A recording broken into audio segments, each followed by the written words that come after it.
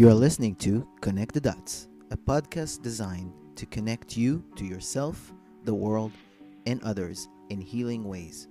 I'm Cody Dodo, a practitioner and teacher of Chinese medicine. What ails you? Where are you disconnected from your body, your relationships, and even from the world? We'll talk about it right now and give you insights on how to connect the dots in your life and empower you to heal, live, and thrive. Hi everyone.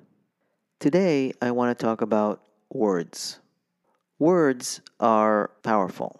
The words we choose to use describe a lot and have a very powerful effect on the way we see and experience our lives.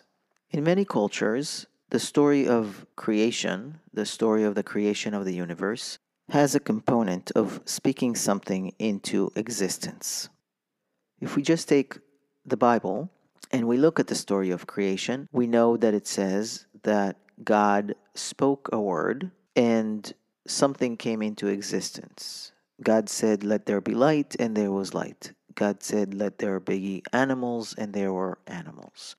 No matter if you believe it word for word, literally, or metaphorically, the idea is that words themselves have the power to create. We know that words can hurt. Somebody can say a word and it will act like a curse on you. For example, a teacher in elementary school could have said something like, "You will mount to no good." After a while, you find your life mounting to no good because somebody back then told you something and you made it real. Their words took almost a spell effect on you, and you found yourself telling yourself, "I will mount to no good." You made it come true because somebody said the words. In clinic, it's very easy to notice what words people choose to describe their issues when they come into a visit. Some people come and say, "I need to find out what's wrong with me." And we can all agree that saying something's wrong with me has a different energy around it, has a different feeling around it than saying something like, "Well, my digestion is not optimal," or "I'm having difficulty with this pain and I would like to treat this pain that I'm experiencing." Describing it this way doesn't make you wrong, doesn't make you strange in any way. It's pretty much addressing some physiological experience that you are having. So the energy around saying, "I need to know what's wrong with me," can easily change if you just pay attention to what is it that you think is not working. Take the edge out of that statement and about yourself. Well, there's nothing wrong with you. It's just a physiological function we need to restore. Some people refer to what's going on in their body and sensations in the body with the words that describe reward and punishment. What did I do to deserve this? Why is this happening to me? We take a role of a victim as if something that's happening in the body is a punishment for bad behavior by some powers that are outside of ourselves. Some people, after they work out, for example, say, "Well, I'm going to reward myself with this ice cream."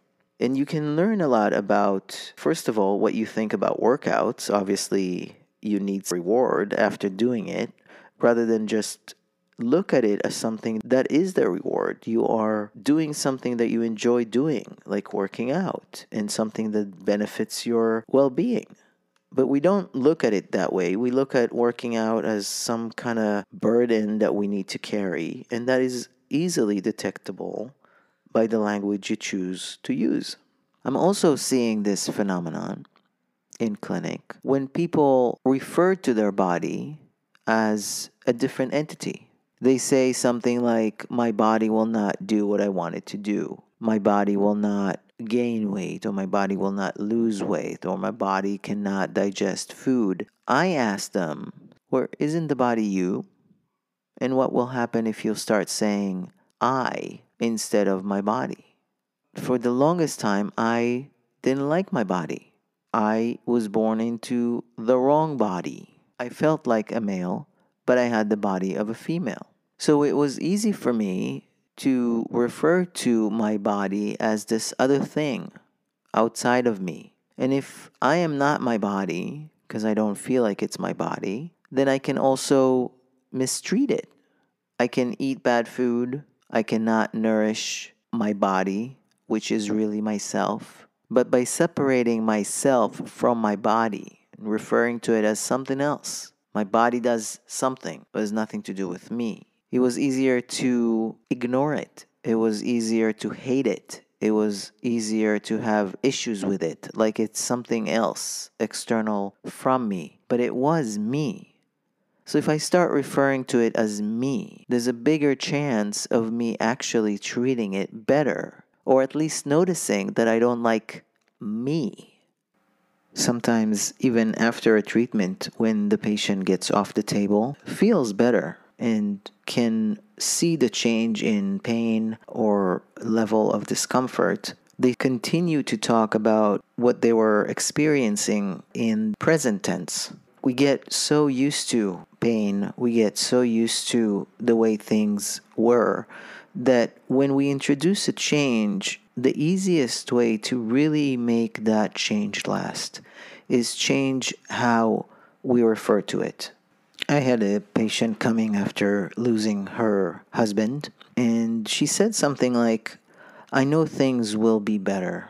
When I hear people talk in future tense, something that may happen in the future after a while, it reminds me of this story I once heard. There's this bar, and there's a sign on the bar that says, tomorrow the drinks are free. And this guy was in the bar and he saw the sign that says, tomorrow drinks are free. And with all the excitement, he skipped the drinks for that day and came the following day and ordered all these drinks. And when he wanted to just get up and leave, the bartender say, wait a second, you need to pay. And he said, but the sign said, it's free. And the bartender said, no, it says, tomorrow the drinks are free. You see, tomorrow never comes. So if we want things to show up for us, we should talk about them like they're already here. And the energetic of having them present will make them so. A lot of times I hear people beating themselves up, saying things like, oh, I'm so stupid and I can't believe I've done this thing. This is so dumb. How dumb am I? Really self-deprecating and self-doubting and self-punishing words.